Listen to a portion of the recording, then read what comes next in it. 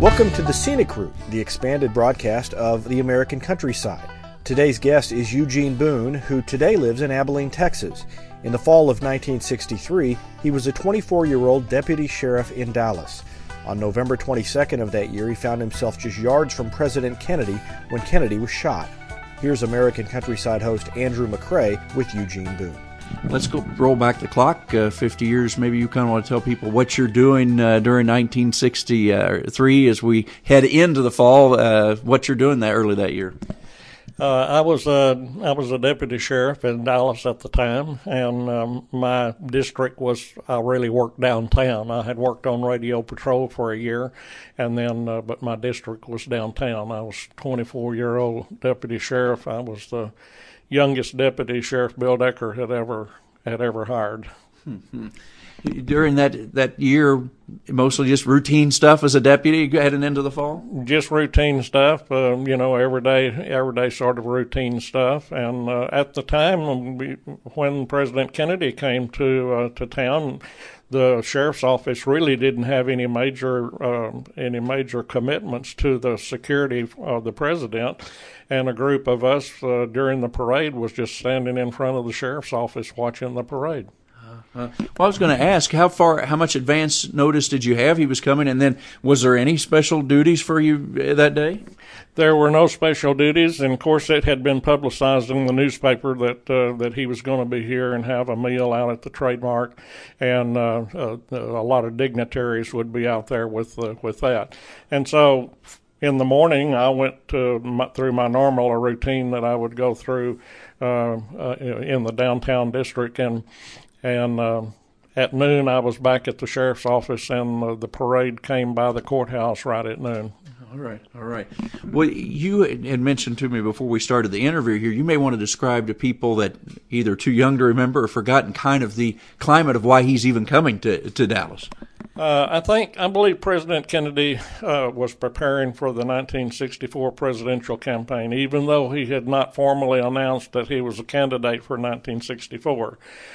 The 1960 presidential race had left the Texas Democratic Party in a shambles. The race between Senator Lyndon Johnson and at that time, Senator John Kennedy for the Democratic nominations had divided families in the state of Texas. So consequently, President Kennedy was astute enough to know that he couldn't win the 1964 campaign without Texas and its 24 electoral votes. And the Democratic Party in the state was in such shambles, divided between the liberals led by Senator Ralph Yarborough and the conservatives and moderates led by Governor John Connally. So that was kind of the political emphasis that he had, and he planned a whirlwind trip then with stops in Houston and Fort Worth and Dallas. All right. You said then at noon that day you were at the courthouse. Is that where you were at? Yes, our office at that time was at 505 Main Street, which was on the corner of Main and Houston. The parade came down Main Street, made a right turn on Houston Street, 1 block to Elm Street, made a left on Elm Street, which was the only way to get access to Stemmons Freeway and heading out to the Trademark. You're standing there just watching the parade just like everybody else. We were standing there just watching the parade, and by the time we heard the shots, and by the time the third shot was fired, if you've been there, there's a cement abutment across on the west side of Houston Street. By the time the third shot was fired, I was in the middle or the west side of Houston Street. And as I came around the cement abutment there, I looked to my right, and there were 2 people on the ground. And the first thing that just came through my mind, I said, there's 2 dead ones right there. I glanced up, and the presidential car was just going under the triple underpass. So give people an idea then, how far away were you? You were relatively close. Yeah, about 25 yards. Wow. From the cement abutment there to where I was standing there at the corner of Main and Houston. But not in view of what was happening. Just that's right. Earshot. That's correct. Not in view of that. But there was no mistaking that the shots were fired. And as I mentioned a while ago, there were 3 shots that were fired, and there was a noticeable space between the first and second shot, and the second and third shot came rather quickly. Yeah, yeah. So when you turned the corner there and you were out in the street, the two that you saw that were on the ground, was that they were just people getting out of the way? People that were getting out of the way. As I came around the corner there and approached them, they began to get up. And I ran across that grassy area between Main and Elm Street, across Elm Street, up what's been referred to as the grassy knoll. A motorcycle officer was in front of me. I helped him over where the bridge and the fence came together back there, and he pulled me over. He went to the south toward the post office annex, and I went to the north out into the railroad freight yards. All right. Then what was telling you to go to that area? Because, of course, over time, people have always said that was an area they thought the shots had come from. Were you just going off of him, or what led you to go that direction? We just were asking people where the shots came from, and they were saying they didn't know. The sound vibrates around, and there's so much cement and brick down there that the sound vibrates around. And we just felt like that it had to be somewhere other than one of the buildings. But as the search narrowed down, as I said, I went out in the freight yard. There was somebody working in one of the Pullman cars back there at the time. I was on a landing between two cars. He came down the side of the car where he had been working, and when he did, I just had I carried a .45 automatic as my weapon. He came abreast of the landing, and he was looking right down the barrel of my .45 automatic, and we both were scared. And it didn't take long to determine that he was a railroad employee working on one of the cars back there. I also talked to a man by the name of Bauer, who was in the control tower there, and asking him if he had seen anything or heard anything or seen anything in the area, like anybody running or anything like that. And he referred, no, he didn't. I understand now that he's changed his mind over the years and he did see something, but that's neither here nor there. Yeah, yeah. The search then kind of centered on the school book depository. I went back, talked with a man by the name of W.H. Betzner, and he had taken some pictures. He and his wife had taken some pictures just before or about the time the shots were fired. I took him and his camera over to the sheriff's office, had their camera confiscated, had their film developed. I understand they didn't have anything on that, but then I returned to the front of the school book depository.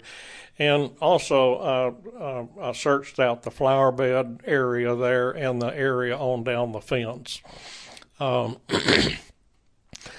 just have problems with the people that want to theorize that there were other shots were fired from the grassy knoll area.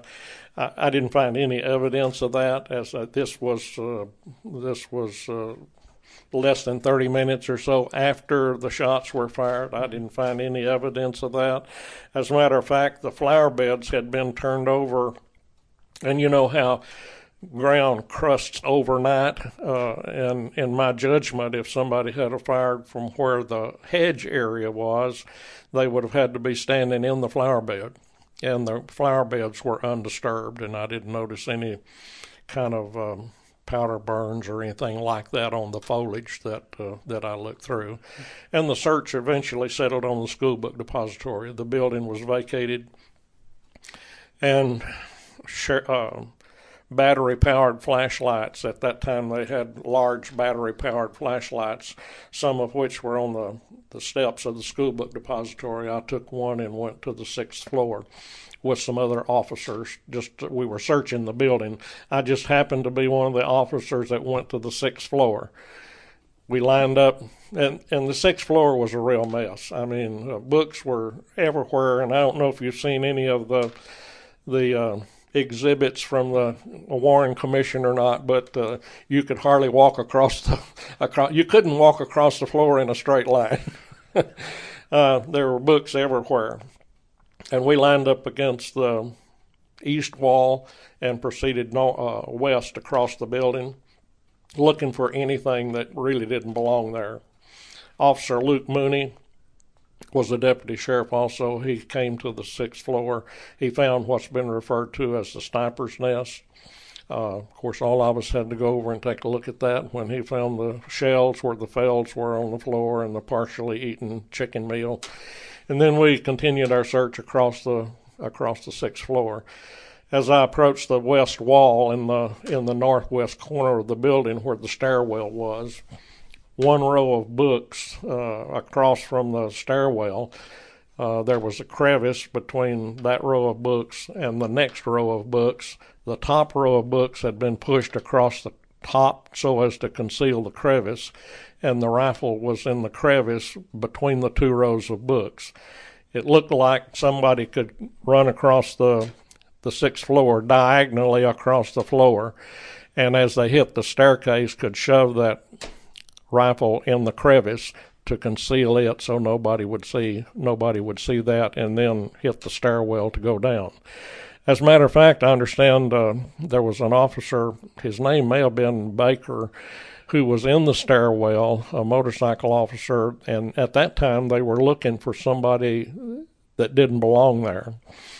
He and Mr. Truly, who was the supervisor of the school book depository, were going up the stairwell. Lee Oswald was coming down the stairwell, and this officer stopped him, and Mr. Truly said, "He works here." And like I said, they were looking for somebody that didn't belong there at the time. Mm-hmm. And so that was my involvement. I protected the scene. I looked at my watch at the time I saw the rifle, and it was 1:22. So about how much time had elapsed then? Well, as the motorcade came down, the parade came down and made the right turn on Houston Street. Secret Service agent Rufus Youngblood looked on the clock on the top of the school book depository at the time. There was a great big billboard, Hertz Rent-A-Car clock on the top, and he noticed that it was 12:30 p.m. So from shortly after that, a minute or two after that, they made the left turn on Elm Street, and then shortly after that, the shots were fired. So between 12:30 and 1:22, and if my memory serves me right, and I would just have to go back and look at some of the other data that's out there, that is going to be pretty close to when Oswald was captured over in the Texas Theater. I don't remember just exactly what that time frame is, but pretty close from the time the shots were fired till the time that he was taken into custody was something like an hour or maybe a little over an hour. So it all kind of came together rather quickly. Yeah. Well, I was going to ask, did you have any idea what was going on? Did you have radios or anything that were telling you that they'd captured him, or that another policeman had been killed, or and all this was going on? At the time, we didn't. The officers that were in the area, principally the patrol officers that were with the parade, and the officers, the sheriff's deputies that were watching the parades, just acted on their own initiative. It wasn't any kind of an organized search that officers in charge said, go here or go there. All of the officers seemed to be working on their own initiative, trying to determine what had happened and trying to apprehend anybody that didn't normally have to be there. Yeah. After you found the weapon, what happened then? Did you just secured the scene then for a while? I just secured the scene and called for a photographer. Lieutenant J.C. Day with the Dallas Police Department came and photographed the area, and Captain Will Fritz was with him, and Lieutenant Day, if my recollection, removed the gun from the crevice, and the pictures that normally you've seen in the paper with somebody holding the rifle up, that was Captain Will Fritz, who was captain with the Homicide Division with the Dallas Police Department, was doing that.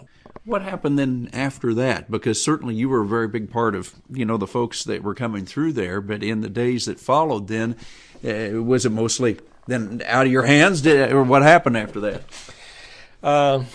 It's one of those lifetime events, I think, that happened.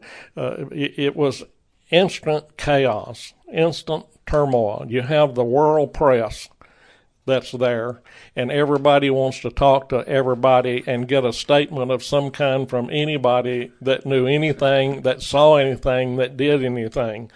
As for myself, I referred everybody to my sheriff, let him make any commitments that he wanted to. Bill Decker was my sheriff. He had a policy that if anything significant happened during a term of duty, that he wanted to know about it. So we had what we call Decker letters. We needed to write a short paragraph on what had happened and who was involved and give it to him, so he didn't want to be called and not have any information about any kind of a significant event that had happened during your term of duty. So eventually I went back to the sheriff's office and sat down and wrote my Decker letter for him, and then it was just turmoil and chaos in the courthouse. The sheriff chased half a dozen reporters out of the entryway to the jail because he couldn't even get back in the jail. They were wanting to poke their cameras through the bars, which was just the jail office. The only thing that was there was the turnkey, was the push buttons, and it was just really chaos. And that was on Friday. And then Saturday, I went down to the sheriff's office, and we didn't really do much of anything. It was just mainly hanging around the office and that sort of thing, following up on anything that anybody needed. I didn't necessarily do anything particularly. Prior to my time with the sheriff's office, I was employed by the Dallas Times-Herald, which was a newspaper that's not in existence anymore. And my last job with the Dallas Times-Herald was with the advertising department, and I handled all the theater and nightclub advertising in Dallas County. And Jack Ruby was one of my clients, and I knew Jack and had known him for several years. Charmaine knew him. A lot of times I would be waiting for him to bring his ads in, and he was what we called a cash with copy advertiser. I was waiting for him in the evening to bring his ad in for the next day. Charmaine would be waiting to take me home because I was waiting for him. So she knew what he looked like also. On Sunday morning, the sheriff and myself and 3 or 4 other deputies were on Houston Street behind the entry to the jail office, the secured entry to the jail office. Somebody came running out the driveway, said there's a fight at City Hall. We started back inside. Before we could get inside, somebody else had come out and said there's a shooting at City Hall. As I came in the sheriff's office, I came around the switchboard. We had a huge switchboard at the time, and the operator said, "You have a phone call." I went over to the telephone, and it was Charmaine. She said, "I was watching this on TV, and it looked like Jack Ruby shot Oswald." I said, "No, it couldn't be Jack." So I told the sheriff. I said, Charmaine called, said it looked like Jack Ruby shot Oswald. He said the same thing. "No, it couldn't be Jack," but it was. And so we just had that link that day, and then it was just turbulent that day because of the assassination of Oswald that day. Mm-hmm. But I also knew J.D. Tippett. I didn't know him well, but at that time he'd been a 10 or 11-year veteran of the Dallas Police Department. I knew him to be very conscientious, and I believe that when the All Points Bulletin went out that he was not at the school book depository, that he was missing from there, they gave a brief description of what he looked like. And I believe that J.D. saw somebody that looked like the description that came over the police radio. I don't believe he in any way thought in his wildest imagination that that was the assassin of President Kennedy. And what causes me to believe that is that the snap on his holster on his gun was not even undone when he was killed. I believe he just answered he saw him. It was a general description. He got out to investigate. And most of the time when you stop somebody or start to talk to somebody about that and you're in law enforcement, they think you're stopping them for the worst thing that they have done. And so that's when Oswald shot him in front of his patrol car. You mentioned Jack Ruby. What kind of gentleman was he? You got to deal with him quite a bit. Jack was an unusual sort of person. I know that he had underworld, contacts, and I know that people over the years have tried to say that he was influenced by the mafia and so on and so forth to do that. I don't believe that. The way I knew Jack, there were two other nightclubs, burlesque houses. Abe's Colony Club, which was across the driveway. There was the Carousel Club, and then there was a garage, and this is on Commerce Street. And then there was the Abe's Colony Club. And then behind on Jackson Street, there was the Theater Lounge. Well, the Theater Lounge were owned by Abe and Barney Weinstein. And Jack always kind of had a complex that Abe and Barney were trying to run him out of business. There's no denying that he was a Kennedy supporter, but I believe Jack thought that he could shoot Oswald, be the man that shot the man, the code of the West, and that no jury would ever convict him, and he could go back and be the main attraction at his Carousel Club. I knew his personal lawyer at that time was one of his personal lawyers was a man by the name of Stanley Kaufman, and Stanley and I talked about that on any number of occasions, and he agreed with me on that conclusion. So that was just part of that time. Yeah. Well, it sounds like he was interesting and somewhat, you might not say volatile, but he was an interesting character then. He was an interesting character. The way I would describe Jack is, people that could never be a fireman, but they hang around the firehouse.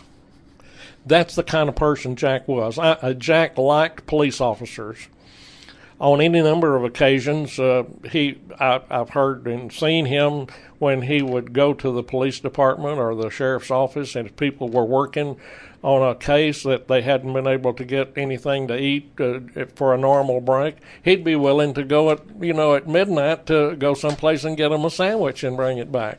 He loved police officers, but he could never be one. You mentioned Officer Tippit. How quickly did they surmise that this was the man they were looking for? Because you mentioned when you got to the school book depository, they'd already seen him coming downstairs. They'd already said that he worked there. So how quick did that happen? Well, I think that it all happened within a time frame of about an hour and a half, because he was taken into custody over in Oak Cliff at the Texas Theater, and the assassination of Tippit was shot over in Oak Cliff, not far from the Texas Theater. So all of this happened in the course of a short period of time. I'm interested, you've mentioned the shots and what you heard and so forth. Now we're 50 years later. Your thoughts on everything, have your thoughts changed over time? Because, it's researched and researched and researched. I think it's about research to death. But I believe that the Warren Commission was correct in its conclusions that Lee Harvey Oswald acted alone in the assassination. If there was a conspiracy, in my judgment, if there was a conspiracy, the conspiracy was to get Oswald in the right place at the right time to accomplish the assassination. It doesn't really make sense to me that somebody that's been in the service, that disavowed their allegiance to America, that went to Russia, that had been in Mexico, had been in Cuba, had been in New Orleans recently, passing out material there. It doesn't make sense that he's working in a school book depository moving cases of books around. Yeah. I don't really have anything other than that to base my conclusions on, but it just doesn't seem to make sense to me that it happened that way. And if there was a conspiracy, I believe it was to get him in the right place at the right time. I believe a lot of people have made a lot of money off of books and films that have been written and made about the Kennedy assassination. In my judgment, most of them, if not all of them, belong in the fiction section of your local library. Yeah. What did you do? How long were you a deputy then after that? For 10 years. I was a deputy from 62 to 72. And after that, I really figured, my wife and I talked about it. We'd been interested in children. We had been foster parents. And I didn't see myself really making a difference in people's lives, putting people in jail. What I needed to do was to get them before they had to go to jail. And consequently, we spent the next... I'm a high school dropout, by the way, and we went to work for a children's home working with troubled children. And after we were there 4 years, as a family, we came together with a wife and 3 children, and we sat down and decided that I would go to school. And I came back here to Abilene and enrolled in Abilene Christian University as a freshman under the old person clause in the catalog at 37 years old. And I did have my GED, and they allowed me in on scholastic probation for a year. For the first semester, if I could make the grade, they would let me stay. And during that time, I was appointed and served as chief probation officer of Jones and Shackelford County, which are 2 counties just north of Abilene, and commuted back and forth to school. I graduated with a degree in psychology, and then because of class work I've done and what have you, I currently hold a master's level license in social work, and have over the years served as president and CEO of children's homes and their foundations, trying to make a difference in kids' lives. Yeah. I was going to say, you really devoted the rest of your life to that cause. Yeah. Yes, that's true. And we retired in 2005, and then began our sojourn as full-time RVers, and enjoyed that. We wouldn't trade the time that we've done that for anything, with the people that we've met and the friendships that we've made over the years. Sure. Other things you would like to add? Because this was your whole life you've done a lot of things, and I hate to just focus in on one thing because it makes because then it does not do justice to the rest of what you've done, which is a lot. But are there other things you'd like to work in before I wind up? If not, that's fine. But I always like to ask that if there are pieces of the story, or if that event or anything else. No, I just feel strongly about working with young people. Young people are our future. We have 3 children and 6 grandchildren, and Charmaine has pictures if you'd like to see those, and 1 great-grandson. And they're our future. And if we're not doing something to structure and to strengthen families, I think we've got a hard road to hoe in the future in the United States.